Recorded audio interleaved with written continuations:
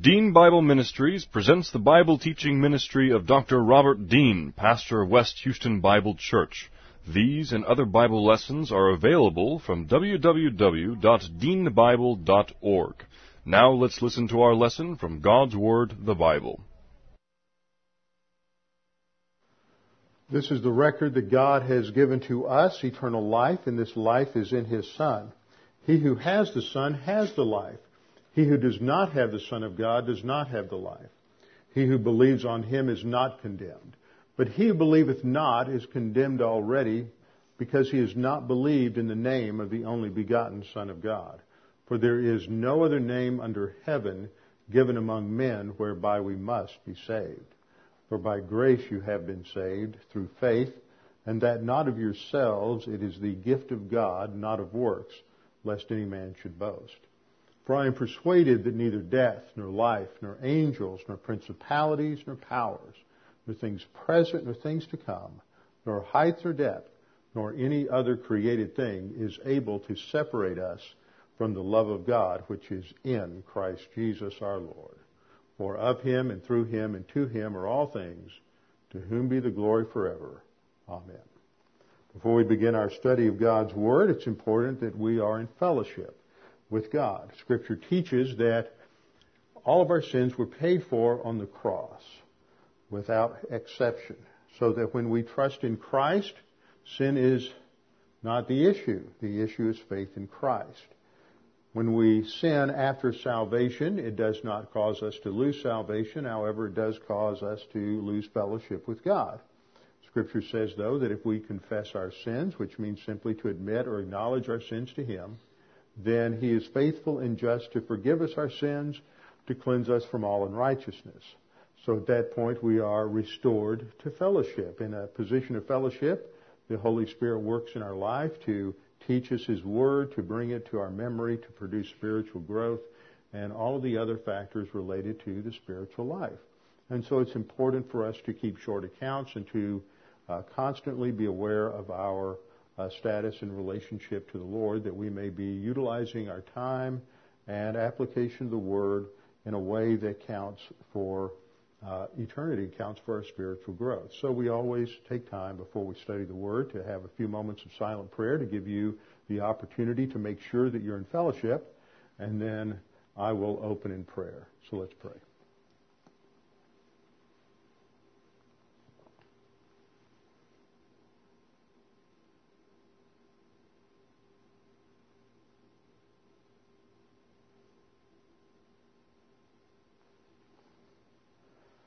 Father, we are so very thankful that we have such a perfect salvation in the Lord Jesus Christ, that when He was on the cross between those hours of 12 noon and 3 p.m. on that day, He paid the penalty for our sins. It was completed. As He stated before He died physically, it was finished, completed. Nothing can be added to that. And so, Father, we rejoice in the fact that we have forgiveness, that we have the sin penalty dealt with, and that we have eternal life because of our faith in the Lord Jesus Christ, our trust in Him. And Father, we're thankful that we have Your Word, for it is Your Word that informs us about the nature of reality. It is Your Word that gives us an understanding of the purpose for the creation of the human race.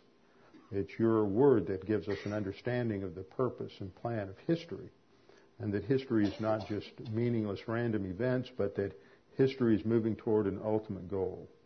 And Father, it's Your Word that tells us that You are a God, the God of history, and You are working out Your plan within history, and that as we come to understand Your Word, we come to understand Your plan, then we can align our thinking with that, and we can begin to understand the trends, the movements in our own time, and we see how our own lives as just a small element within that overall picture, that overall historical movement, how our lives fit within that. And so, Father, as we continue our study in Revelation today, thinking in terms of where things are headed, it should impact what we think about our own lives today. We pray that God the Holy Spirit would use the things that we teach today to challenge us and to remind us of the importance of living our lives today in light of eternity. We pray this in Christ's name. Amen. We're continuing our study this morning in Revelation chapter 9. Revelation chapter 9, and we completed our study last time of the fifth trumpet judgment. Now, just to bring you back to orientation to what's happening in Revelation, Revelation deals with a time in the future known as the tribulation. The tribulation is a period of 7 years that begins when the Antichrist, the evil personage that comes on the scene toward the end of history, signs a peace treaty with Israel. He is the ruler of a Western confederacy that we refer to as the revived Roman Empire, some sort of Western European type of confederacy, and he is indwelt by Satan, and he has Satan's agenda at the very core of his plan and purpose to try to finally establish Satan's rule on the planet and destroy God's plan for the human race and for the planet. So the rapture occurs. The church, present-day believers, are taken to be with the Lord in heaven. Sometime after that, there is the beginning of the tribulation. Now, this is something that is, I teach this all the time, and every now and then I see light bulbs go off, and after somebody hears it the 369th time, they go, wait a minute, I always thought the rapture began the tribulation. No, the rapture doesn't begin anything other than our time in heaven. The rapture ends the present dispensation, but what begins that last period of history known as the tribulation, also called Daniel's 70th week out of Daniel 9, is when the Antichrist signs that peace treaty with Israel. That's what starts the clock ticking for the tribulation period. And so there's a transition period in between the rapture and the beginning of the tribulation. Last time I pointed out that there will be people who enter the tribulation as believers. It's not that they're saved during the church age, that God forgot somebody. It's that they're saved during that transition period between the rapture and the beginning of the tribulation. And so we don't know how long that period is going to be. It may be a week, it may be a month, it may be several years. We just don't know. But there are obviously going to be people who, as soon as they see their friends and family and loved ones get raptured, they're going to remember the gospel and trust in Christ, but not in time to go up in the rapture. So the tribulation period is set up in it's a 7-year period divided into 2 segments of 3.5 years each. And it is in the first half of the tribulation that we have the first 2 series of judgments, the 7 seal judgments and then the 7 trumpet judgments. The 7th seal is broken by the Lord Jesus Christ, which reveals 7 trumpet judgments. And those are covered in chapters 8 through 11. But we are in chapter 9 where 5 and 6 are covered. When the 7th is open, that reveals the last series of judgments known as the 7 bowl judgments. So in the beginning of Revelation chapter 8, we have the 7 angels who sound the 7 trumpets, and they prepare to sound them. And we have gone through these judgments and seen that the first 4 of the trumpet judgments focused on the earth, judgments that affected systems that were geophysical or they were astronomical in their judgments. You have a couple of asteroids that hit the earth and do tremendous damage to the environment, to the planet, to the saltwater seas, and to fresh water. But then when you come to the 5th judgment, the 5th trumpet judgment, and the 6th trumpet judgment, there is a tremendous shift in the nature of these 2 judgments, because these 2 judgments involve 2 different demonic groups that are unleashed upon the human race. And when someone first comes to these judgments, it seems a little bit bizarre. For example, we have Revelation 9:3, out of the smoke that comes up from the abyss comes locusts on the earth. Power was given to them as the scorpions of the earth have power. And there's the description of these particular creatures that are released upon the earth, and they have tails like scorpions, and they have a sting that brings some sort of disease or some sort of pain upon those who are afflicted that lasts for 5 months. They wish they could die, but they can't. It is a supernatural judgment. But when you read this, you read some of these descriptions of these events and those in the sixth trumpet judgment, there are many people who read them and go, well, this is hard to believe. This is just bizarre. How odd this is. There must be some sort of symbolic meaning to all of this, because this can't be understood or taken literally. I mean, if it's literal, we have these demons running around and on the planet causing all this harm and bringing about all of this terror upon the earth, and that just seems so bizarre. So maybe these two judgments really are symbolic of something else. They just sound like some kind of science fiction or some sort of fantasy. And so the attempt is to make these things relate to various different physical things that we see around us. For example, there have been those, even among dispensationalists, who have interpreted these in a non-literal fashion. For example, there's been the attempt to interpret these locust scorpion demons in the fifth trumpet judgment as possibly Huey Cobra, or I guess in today's world that would be Black Hawk, helicopters firing missiles using biological chemical warfare, bringing about all of these horrible diseases upon man. And then the sixth trumpet judgment, which sees the release of this 200 million horse army coming across the Euphrates as an assault from the Chinese, that finally the Chinese could field an army of 200 million, and so that's what this would be. And this just flies in the face of a literal interpretation of these events. But when you look at this, literally, it challenges us if we don't have an understanding of the scope of what the Bible teaches about demons and about Satan and about the reality of these creatures and their involvement in history.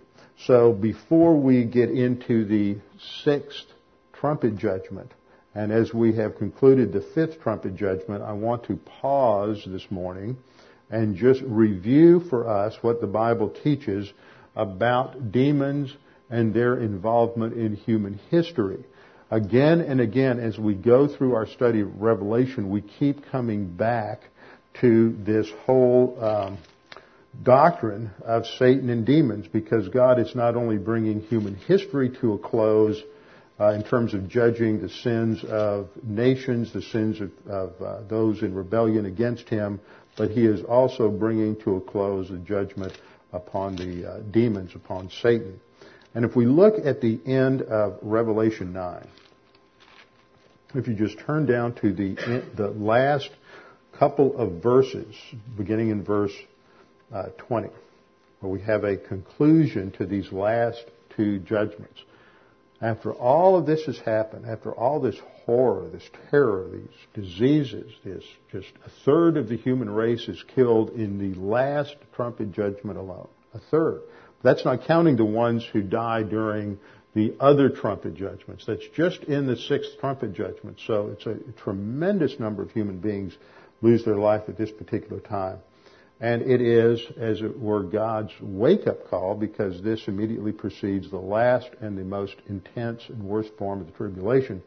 And in verse 20 we read, "But the rest of mankind who were not killed by these plagues did not repent of the works of their hands." They don't change their mind. And the more intense it gets, the more stubborn and the more entrenched they become in their resistance to God. They do not repent of the works of their hands. They don't change their mind. They don't turn to God. That they should not, and then the works of their hands is further described in the last part of the verse, that they should not worship demons. So you see this active demon worship that becomes more and more overt and characteristic of mankind during the tribulation period. They don't repent of the works of their hands, that they should not worship demons and idols of gold, silver, brass, stone, and wood, which can neither see nor hear nor walk, and they did not repent of their murders or their sorceries or their sexual immorality or their thefts. It's like, what does it take to get their attention? Well, nothing will get their attention. This is the characteristic pattern of the earth dweller who has rejected God and has his mind fixed completely upon the temporal, upon earth, and has set himself completely against God. And the more God extends His grace, and the more God brings judgment, the more entrenched and hostile they become to God, because they just hate God and hate anything related to God, and that's their primary characteristic.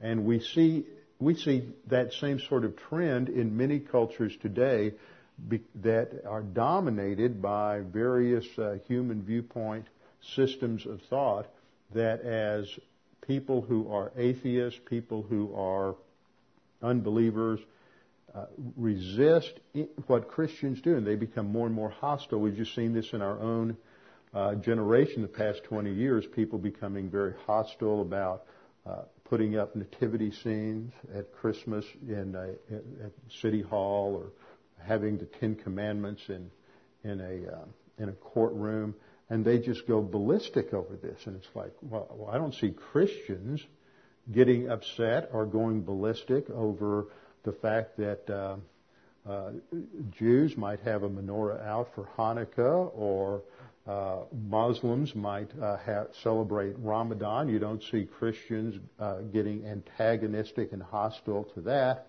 So why do all these people become so hostile to what Christians are doing? And I think that is because the reality is that the Bible is true, and that Christianity is true, and it is the truth that is being attacked by Satan.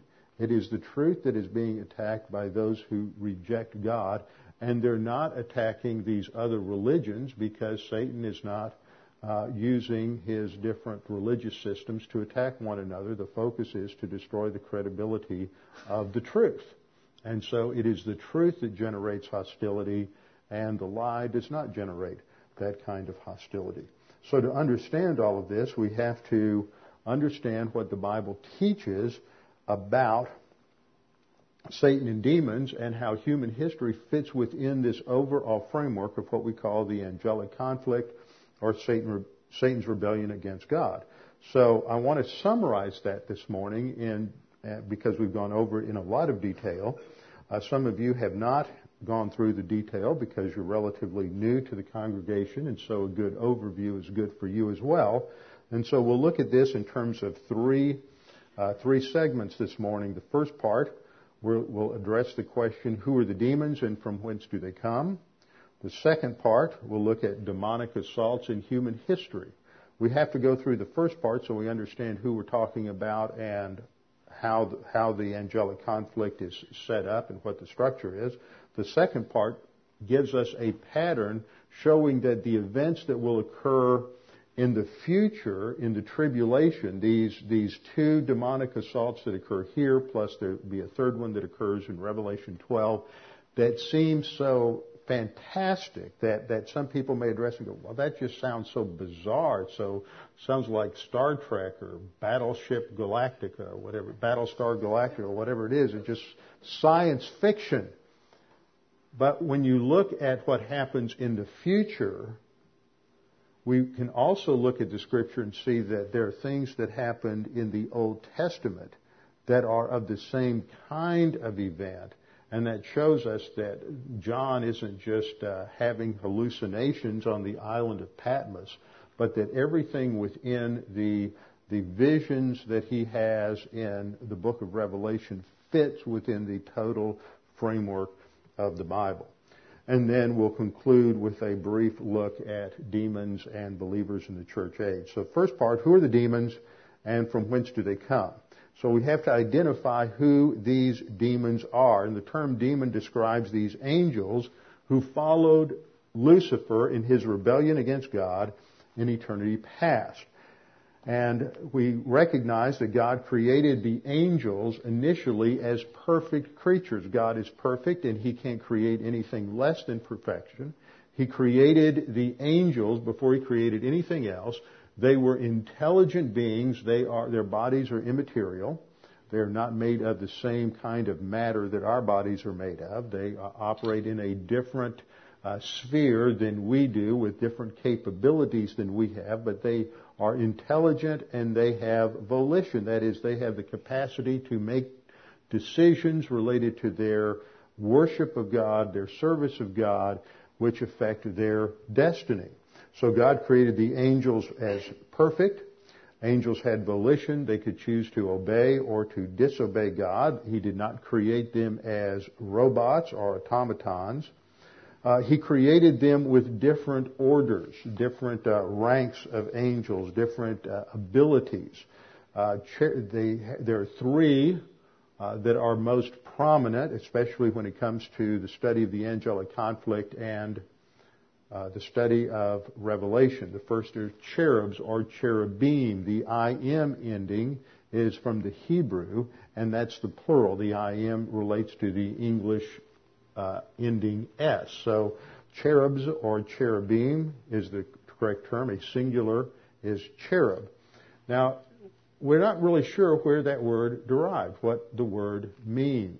There are various guesses. Some think that it might be related to the Akkadian word karibu, which means to pray or to consecrate or to bless, but it's uncertain. Now, there's some little special magazine out right now put out by U.S. News and World Report on secrets of the Bible, and they have a cutaway in an article on angels where they come up with some sort of made-up definition of what the word cherub means, and there's no recognized Hebrew lexicon that recognizes any meaning for the word cherub. So you always have to watch what is said in secular media, because they usually don't have any idea what they're talking about, or they're dominated by liberal theologians who have rejected the Bible before they even give it a chance. So we don't really know what the term means. The cherubs were the highest order of angels that God created, and when we see them in Scripture, they are always associated with overseeing the operations of the throne of God, protecting the throne of God, guarding the throne of God, the presence of God. The first time we see a cherub in the Scripture is the cherubs that are posted as guards outside of the Garden of Eden to protect it so that man no longer has access to the tree of life. But remember, Eden was also the place of God's presence on the earth, and so they are also guarding that. Cherubs are always associated with God's holiness, His righteousness, and His justice. Ezekiel in the Old Testament presents the clearest and most detailed descriptions of cherubs. They're not these little human baby type figures with wings like you find in Renaissance art, but they are quite challenging figures. They're large. They are not always presented quite the same way. In Ezekiel chapter 1, the cherubs presented there have 4 faces and 4 wings. The 4 faces are on each one of them. They have the face of a man, the face of a lion, the face of an eagle, and the face of a bull. Underneath their wings they have human hands, and their legs were like those of a calf and a burnished bronze. So there was a brilliance, a shine to the way they appeared. But in Ezekiel chapter 41, verse 18, there are cherubs present who only have 2 faces. One is a human face, and one is the face of a young lion. So there's this slightly different appearance there. The cherubs were in the presence of God always surrounding His throne. And the cherub that was the most significant is the one that's presented in Ezekiel chapter 28, verses 13 and following, that describes one of the cherubs as the anointed cherub who covered. He was the closest of all of the cherubs to the throne of God, and he is the one within whom sin is discovered, and he is the one that is identified as Lucifer in Isaiah chapter 14, verses 12 through 14. So Lucifer, whom we also refer to as Satan, was the highest of all of these, all of the angels and of all of the cherubs. Now, a second order of angels are called seraphs or seraphim. They're very similar to cherubs. They're also associated with the throne of God and the holiness of God and the righteousness of God. They're pictured in Isaiah chapter 6, verse 6. And yet there's one distinction that they have with cherubs. Cherubs have 4 wings and seraphs have 6 wings. So just remember that alliteration that with the letter S, a seraph has 6 wings, and then you can remember that the cherubs are the ones with the 4 wings. They seem to be associated, though, with angelic worship of God, whereas the cherubs are associated with guardianship or protection of the throne. The seraphs are associated with singing praise to God as presented in Isaiah 6:6. With their 6 wings, they use 2 to cover their face, 2 to cover their feet, and the other 2 to fly, and they are stationed above the throne of God. And then there's a third class that's very similar to cherubs and seraphs, and that's the living creatures that we studied in Revelation chapters 4 and 5. They, too, are associated with the throne of God and the worship of God. So there are those who will identify the living creatures that we read about in Revelation with either cherubs or seraphs. They have certain things in common with both of them. Like cherubs, they had 4 manifestations, but not all in the same one. But then, as we saw with cherubs, there are some differences in the different descriptions. The living creatures are presented. One has the face of a lion, another the face of a calf, another the face of a man, and another the face of an eagle.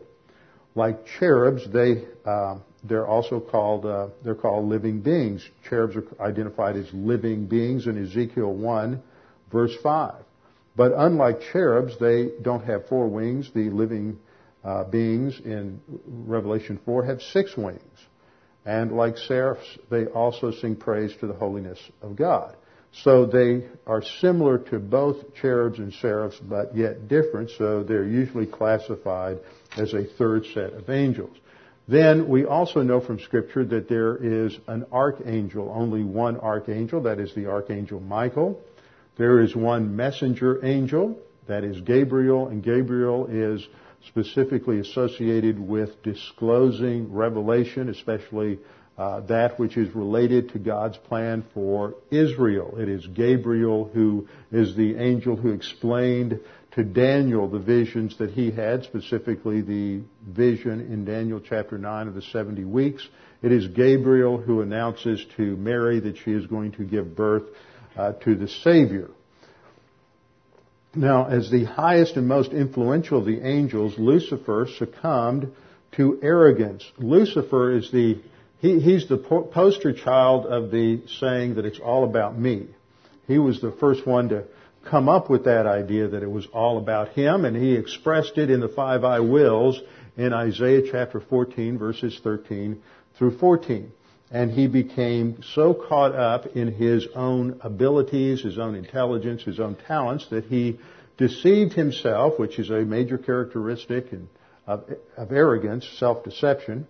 He deceived himself into thinking that he could do the job ruling the universe better than God could. And so in expressing his desire, he said he wanted to raise himself above the stars of God, a reference to angels, and above the throne of God, and he wanted to be like God. And so that is at the very essence of Lucifer, or Satan's desire, is to be God, to be worshipped as God, and to run things according to his own will.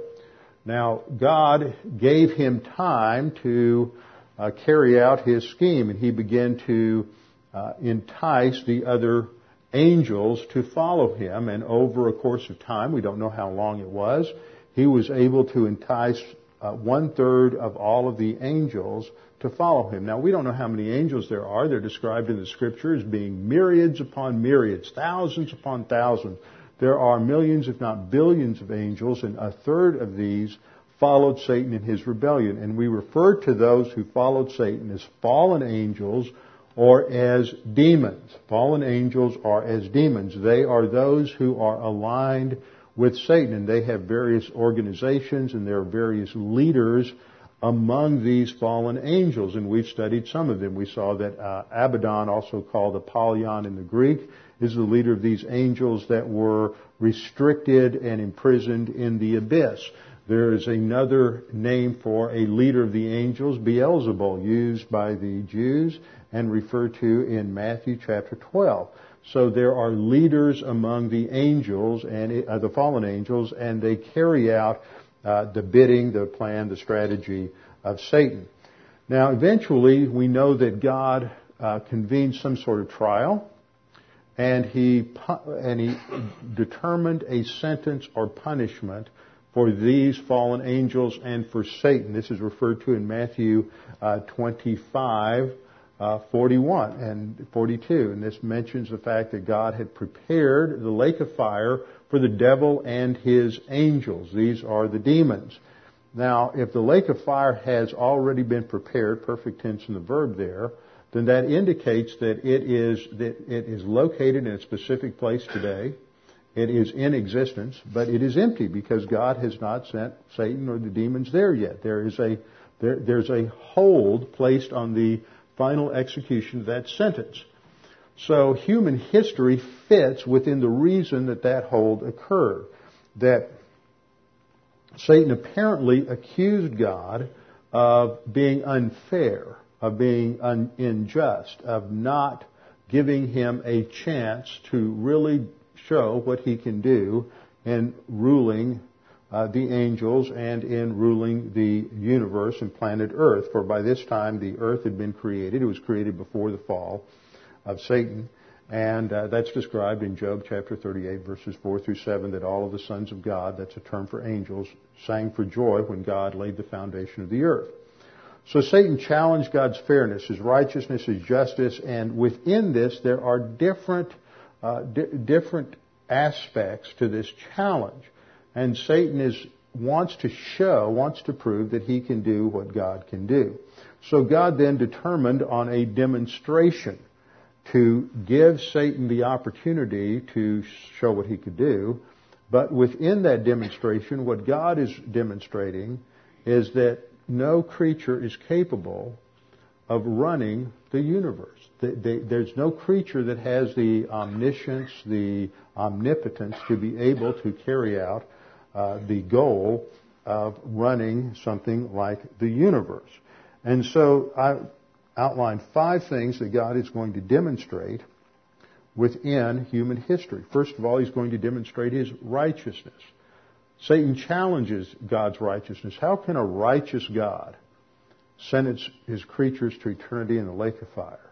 And God is going to demonstrate that he is perfect righteousness, and this is the only acceptable judgment. Second, he's going to demonstrate his justice, that he is just, that this is a fair and just sentence. And the reason is that in human history, God demonstrates that even the most innocuous of sins, such as just eating a piece of fruit, results in such chaos and calamity, such suffering, such heartache that we have seen in human history. All the wars, all the famines, all the economic disasters, all of the horrible things that we've seen, from genocide, whatever you can think of, all of these horrible things are the result of Adam eating a piece of fruit. Adam didn't do anything nearly as horrible as Saddam Hussein or Adolf Hitler or anyone else that you can think of that has been horrible, some like a mass murderer. All he did was he ate a piece of fruit, and that's what generated all this horror. So a sentence of eternity in the lake of fire is mild compared to all that flows out of this kind of a rebellion. So God demonstrates His justice and His righteousness. He also demonstrates His love, that love is totally compatible with righteousness and justice, and that God, that the execution of judgment on a disobedient creature is just as much a part of love as providing salvation for others. That's something lost today in the criminal system, that the execution of a criminal is an act of love toward the victim. And so it demonstrates God's love. Also, it demonstrates the inability of the creature to rule the creation. That no creature has the capacity, the knowledge, the power to truly rule creation. You have to be able to know every piece of minutia, every bit of data, in order to control the data and to govern the creation. And then finally, it demonstrates the cataclysmic consequences of sin. That sin is never just a little white sin. It always has unintended consequences and results in terrible suffering upon billions and billions of creatures. Okay, that answers the first part. Who are the demons? And what is their role within human history? Now we come to part 2, which has to do with demonic assaults within human history. Demonic assaults within human history. And first of all, we recognize that Satan has a strategic goal in relation to the human race, and in relation to the angelic conflict, and that is to demonstrate that he has the ability to govern creation, and secondly, that God can't accomplish his ends. He's trying to do two things: to show, first of all, that he can truly govern creation, and secondly, to show that God can't. And he's going to try to accomplish the first, but the problem is, once he led Adam into sin, remember the temptation? If you eat the fruit, you'll be like God. The problem is that he generated a whole bunch of little gods who are in competition with him. Now, every single human being wants to be God, just like Satan does. And the fact that there is all of this horror, all this warfare, all of this disaster on planet Earth is a testimony to the fact that Satan just can't control things. Because it's not that his agenda is horror and evil and chaos. His agenda is to promote peace and stability and show that he can rule as God does. And the fact that we have all these horrors going on just is testimony that he can't accomplish what he intends to accomplish. And his second objective then is to destroy God's ability, and this is primarily manifested in his assault against the Jews. Because God has promised Abraham and the descendants of Abraham that God will give them that piece of real estate that exists in the Middle East, and that they will exist in peace and harmony and have a fantastic kingdom under the rule and reign of the Messiah. And so if Satan can stop that, destroy all the Jews before God fulfills his promise, then Satan can show that God is incapable of doing what he has promised to do. So there's this twofold prong to his strategy. One is to promote his own ability to rule and govern the creation, and second, to show that God just can't do it. Now, the second thing we note in terms of these assaults is that there are several ways in which Satan attacks the human race. And under this second point, the primary way in which Satan attacks the human race is through what we call demon influence. Demon influence. Now, there's a difference between demon influence and demon possession. Demon influence is Satan's attempt to subvert man's thinking, to influence man's thinking. So demon influence has to do with Satan's attempts to influence the thinking of man against God. And this has occurred throughout human history in both direct ways and in indirect ways. In direct ways and in indirect ways. Now, demon influence is related to thought systems. It's related to religious ideas. You have all kinds of world religions that are promoted by Satan in order to distract people from the truth and to divert their attention from the God of Abraham, Isaac, and Jacob. So you have all kinds of religious systems, and all of them, with the exception of biblical Christianity, emphasize human morality or good works as a means to eternal life, a means to a relationship with God. Then you have various philosophies that don't talk anything about a God, but they promote different forms of morality and different forms of human enrichment. So you have all kinds of different philosophies. Then you just have what is sometimes referred to as worldviews or frameworks of thinking about life. And Satan promotes these different worldviews and frameworks to get people to think, to organize all the data of life so that they think they really understand what life is all about, apart from God, apart from the truth of the Scripture. And ultimately, all of these thought systems, whether they're religious, philosophical, what they might be, they all appeal to the arrogance of the sin nature, to the lust patterns of the sin nature, and to the trends of everybody's sin nature. So there's something out there for everybody that means that you don't have to admit that you are a creature who is dependent upon God, who has been in rebellion against God. Now, Satan, as I said, uses his influence, or attempts to influence man, two ways, directly and indirectly. Mostly, it's indirect. But we have some examples in Scripture of his attempts to directly influence man. The first is in the Garden of Eden, when Satan indwells a creature, a serpent, and he approaches the wife of Adam and says, what has God said about the fruit? And she says, well, we can eat about the fruit in the garden. He said, well, we can eat of any fruit of the tree in the garden except for this one, and we're not to eat it or touch it. She misquoted God. But Satan has already predisposed her thinking by the way he's posed the question. And then he says, well, the only reason God doesn't want you to eat of the fruit of the tree of the knowledge of good and evil is because he knows that when you eat it, you'll be like him. So he's influencing her thinking by the questions he's asking, because that gets her focused on the wrong thing. This is something that you see down through the ages in church history, that theologians start asking the wrong questions. Before long, they're running down a path of theological error and heresy.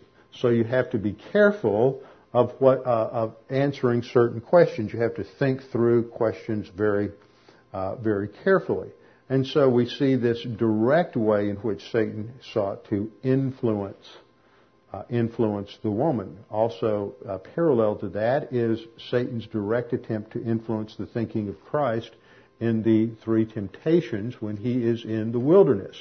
So these are direct attempts, but there's mostly Satan uses indirect attempts through human thought systems and appeals to the sin nature. One example that we have during the life of Christ is in Luke chapter 22:31, when Jesus has warned Peter that he will betray him, and Peter has adamantly stated that he will never betray the Lord. And in Luke 22:31 we read, and the Lord said, Simon, Simon, indeed Satan has asked for you that he may sift you as wheat. Now, there's no picture anywhere in the betrayal of Christ by Peter of Satan overtly or directly influencing Peter. It is done subtly through indirect means through his sin nature. Another example from Peter occurs in Matthew chapter 16, verse 23. In that context, it comes immediately after Peter has made this profound admission that Jesus is the Christ, the Son of God. And immediately after that, Christ began to warn the disciples that he would be taken to Jerusalem and he would be killed and raised on the third day. And Peter does a 180, just like we do. He moves from the high points of his spiritual life and recognition of truth to high points of his sin nature and his arrogance, and he rebukes the Lord, the Scripture says, and says, God forbid that this should happen. So he moves from being in fellowship to out of fellowship in a heartbeat, just like we do, and begins to operate on arrogance. And he says, and the Lord turns to Peter and says, get behind me, Satan. Now, Peter is not indwelt by Satan. Peter isn't Satan, but he is being influenced by satanic thought, which is any kind of thought that is antagonistic to the truth of God's Word or is in opposition to it. And so Peter is operating on human viewpoint at that time, which is just another form of demonic influence. And Satan is consistently promoting his agenda through these various thought systems. And this is what lies behind warnings such as 1 Peter 5:8. Be sober. That means to think objectively on the basis of the Word of God. Be vigilant. That is to be watchful, to carefully look at what you're thinking. Because your adversary, the devil, walks about like a roaring lion, seeking whom he may devour. And the context of 1 Peter 5 is the context of arrogance. That don't succumb to arrogance, but be humble. Humble yourself under the mighty hand of God. Don't succumb to arrogance, because that was Satan's original sin. So we have demon influence. This is the way in which Satan seeks to influence man's thinking. Now, demon influence affects believers and unbelievers alike. Whenever we operate on any kind of a thought system that is apart from the Word of God, we are operating on demon influence. Any kind of human viewpoint is just demon influence. If it's not biblical, then it is demon influence. He influences man through all these various rationales and systems of thought. So demon influence applies to both believers and to unbelievers. And the solution to demon influence, which is also called worldliness in the New Testament, is to take in and to study the Word of God and let the Word of God change the way in which we think. Romans 12:2 says that we are not to be conformed to this world, but to be transformed by the renewing of our mind. That's how we get rid of all that demonic influence that's in our soul, is through a study of the Word of God. Also, Ephesians 6:10 through 17 describes putting on the armor of God to protect us from demon influence, and ultimately that has to do with the Word of God and the Spirit of God. Now, the other way in which Satan seeks to influence things is through demon possession. Demon possession. People always get real concerned about demon possession. It's a very simple definition. Demon possession occurs when one or more of these immaterial demons, also called evil spirits or fallen angels, invade the body of an unbeliever and take over the control of his body. Now, it doesn't destroy the personality or the consciousness, let's say, of the individual, because an individual who is under demon possession can still respond to the truth of the gospel. And that is the only way in which they can be delivered from that demon, that demon can be removed from them, is if they trust in Jesus Christ as their Savior. So demon possession is only for unbelievers. But a lot of believers can become psychotic, can come under all kinds of emotional disturbances, can have all sorts of other problems that may imitate the characteristics of demon possession. But it's not demon possession, and demon possession is very clear.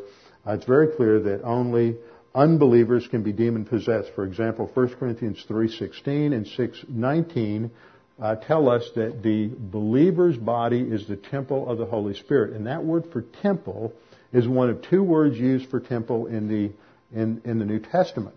One word describes the entire temple complex. Now, anyone could go into the whole temple, into the outer courtyards of the temple. But the other word that's used for temple in the New Testament is the word naos, which refers only to the inner sanctum, where only the priest could go. And this is where the presence of God is. And if anything unclean, anything that had not gone through the ritual processes of cleansing, went into the Holy of Holies or the holy place, then they would die instantly. That which is unclean cannot come into the presence of God in the inner sanctum. And that's what those two passages talk about, is not just the fact that the believer is indwelt by the Holy Spirit, but that the believer is made a special, sanctified, holy place for the indwelling of the Lord Jesus Christ that makes it impossible, by that terminology, to be indwelt by a demon. So demon possession should never worry or be a concern for a believer. And then another way in which Satan attacks the human race has occurred in terms of direct demonic assaults. There's one in the Old Testament, and there are three in Revelation. The Old Testament one is what gives us a pattern for understanding the ones in Revelation, that this isn't some sort of science fiction or some sort of fantasy, and this has to do with the demonic assault that occurred in Genesis chapter 6. In Genesis 6, 1 and 2 we read, "Now it came to pass, when men began to multiply on the face of the earth, and daughters were born to them, that the sons of God saw the daughters of men, that they were beautiful, and they took wives for themselves of all whom they chose." So you have this episode that occurs before the Noahic flood, where you have this group called the sons of God who see the beautiful daughters of men, and they take them as their wives, and they produce children. Now, who are these sons of God? Well, Job 1:6, Job 2:1, and Job 38:7 all use this terminology, sons of God, and it's the term in the Hebrew, B'nai Ha-Elohim, and it always refers to angels, because they have been created by God. That's the idea of the term sons of God. And it is a term that is applied both to fallen angels and to holy angels, to both of them. So what you have is a situation where these fallen angels have figured out a way to transform themselves into a human being look-alike in a way that is able to sexually generate offspring. And the purpose was to destroy or dilute the pure humanity of the human race in order to keep God from fulfilling the promise that He had made in Genesis 3:15, that the seed of the woman would crush the head of the seed of the serpent being Satan, and that the seed of the woman ultimately is the Lord Jesus Christ. And so the warning there and the promise there, the first hint of the gospel, is that God would provide a solution through the human race, and that the Savior needed to be true humanity in order to be a substitute for the human race. Now, Satan figures all that out, and he's going to try to stop that by destroying the gene pool of the human race through this interbreeding with the fallen angels. And God stops that. Now, a lot of people say, well, that's just so far-fetched. It can't really mean that. And they try to identify these sons of God as something else. However, two passages in the New Testament affirm this. One is in Jude, verses 6 and 7. "And angels who did not keep their own domain," and the word there for own domain means their original place. It's called arche, which is related to that, to a Greek word for first place. Did not keep their original position, but they abandoned their proper abode. See, they stepped down from being an angel to taking on this pseudo-humanity. "And He has kept them in eternal bonds under darkness." So He has punished them. They are now restricted in a dark prison for the judgment of the great day. There will be a future judgment for these particular angels. Then we have a comparison in verse 7. "Just as Sodom and Gomorrah and the cities around them." So the judgment is compared to God's judgment of Sodom and Gomorrah.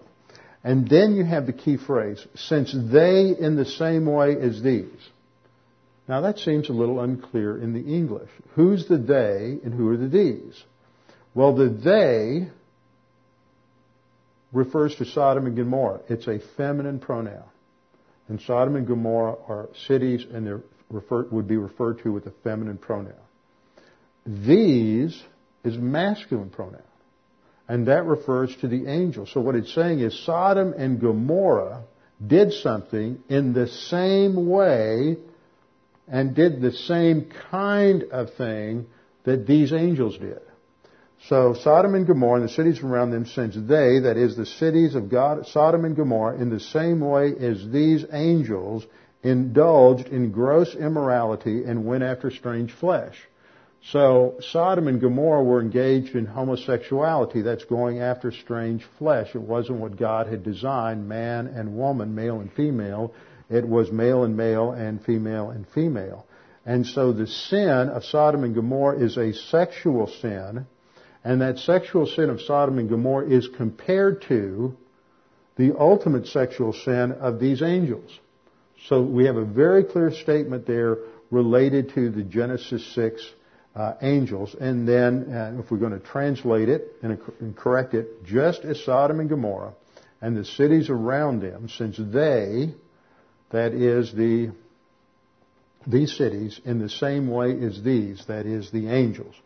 Now, Peter has two passages, one in 2 Peter and one in 1 Peter, that refer to the same thing.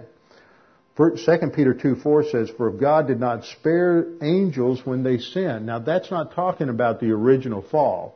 That's talking about the Genesis 6 event. "But cast them into Hades," literally, "and committed them to pits of darkness reserved for judgment." See, this can't refer to the fallen angels as a whole in the act of following Lucifer, because that would mean that all the fallen angels are in a pit of darkness, chained in darkness, and reserved for judgment.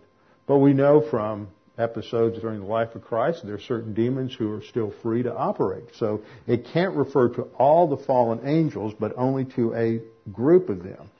And they are reserved for judgment. And this sin of theirs is related to the time of Noah in 2 Peter 2:5. Then 1 Peter 3:18 through 20 uses the same kind of analogy. Specifically, look at just verses 19 and 20, in which also he went, that's Jesus Christ, and made proclamation to the spirits, that is the demons, now in prison, who once were disobedient when the patience of God kept waiting in the days of Noah. So it identifies their sin as something that occurred in the days of Noah. And so this gives us a pattern in the Old Testament for what appears to be almost science fiction, that these angels became like human beings, and then they got involved with marrying women, and they produced offspring called Nephilim that perverted the makeup of the human race. But that could occur in that dispensation because God allowed it. Now, we live in a period of time in a civilization between the flood and the tribulation period when God has restricted this kind of activity from the demons. But He is going to allow it again during the tribulation period in order to bring to a head both the judgment of man and the judgment of the angels together in His final judgment of evil. So once we see this within the pattern of Scripture, it makes perfect sense. It may seem bizarre in terms of our experience, but that's why God has revealed it to us so that we can understand it. Now, the last thing I wanted to talk about was the role of demons in relation to believers in the church age. The role of demons, I believe, is restricted in the church age. They are not visible. They are not as overt as they were in certain times in the Old Testament or as they will be in the tribulation. But they are still the agents of Satan and very much involved in promoting primarily demon influence among the human race. But believers don't need to worry and focus on Satan or demons because the focus needs to be on the Word of God. We need to understand the truth of God's Word, and as Paul says in Ephesians 6:10 and following, we need to put on the full armor of God. It is through the Word of God that we are protected, and it is on the basis of God's truth that God takes care of believers. And so the focus doesn't need to be on Satan. Now, we know that there's all kinds of strange things that go on in Christendom today. And there are certain groups of Christians who make a big deal about demon possession and demon influence, and we need to go out and stomp the devil, and we need to go out and defeat him. And there's this morbid focus on demonism. And this last 2-3 weeks ago when I was up in Canada, went up to the Good Seed conference there.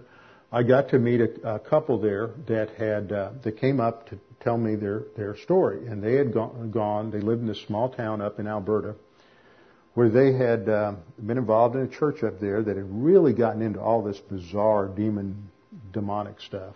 And they were looking for demons behind every tree and demon activity everywhere. And finally the man got to a point where he said, this just wasn't what I had grown up with as a Christian, what I knew of before. Now I was just, everything was sort of dark and depressing. I was scared, and I thought I would see cars following me at night that were filled with demons, and it just got really bizarre. So one night, after having one of these experiences, he just pulled off to the side of the road and began to pray that God would lead him to the truth, that he knew something was wrong but didn't know what it was.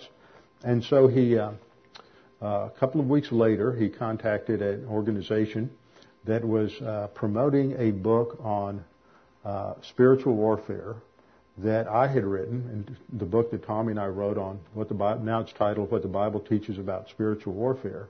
And he read that and completely changed his whole understanding, made it biblical of what demons can do today and how demons are involved with believers.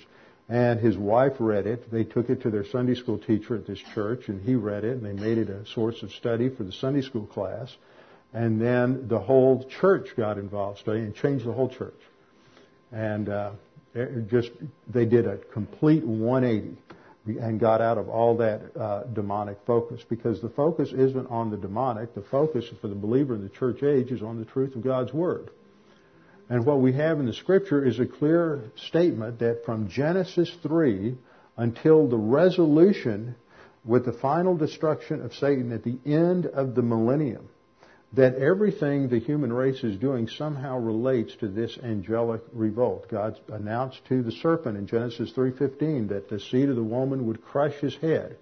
And this happened ultimately at the cross when Jesus Christ paid the penalty for our sins. That secured Satan's defeat. But he is still alive and active in human history.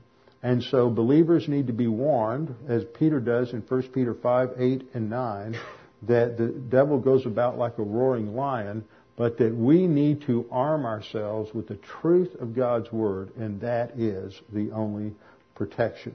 Satan has been defeated because Christ died on the cross for our sins, and so it is the grace of God and the love of God as demonstrated on the cross that secures our ultimate victory in the angelic conflict, with our heads bowed and our eyes closed. Father, we thank you for this opportunity to study these things and to put all of it together in just one overarching lesson that helps us to see our role, the place of the human race, and the place of each of us individually as believers in the church age in terms of this angelic conflict, that we have been saved for a purpose, and that is to glorify you within the angelic conflict, to demonstrate your righteousness, your justice, and your grace. Father, we pray that if there's anyone here this morning that's unsure of their salvation or uncertain of their eternal destiny, that they would take this opportunity right now to make that sure and certain. All that is necessary is for you to believe that Jesus Christ died on the cross for your sins, that your sins are completely paid for by Him on the cross. And when you believe in Him as your Savior, that instant, God imputes to you the perfect righteousness of Christ, declares you justified, regenerates you, gives you eternal life, and you are forever His and can never lose that salvation.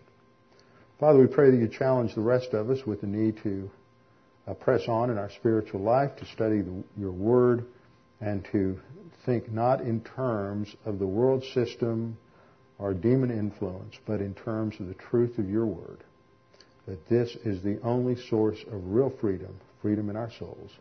And we pray this in the name of Jesus Christ, who gave Himself as a substitute for our sins. We pray this in His name. Amen.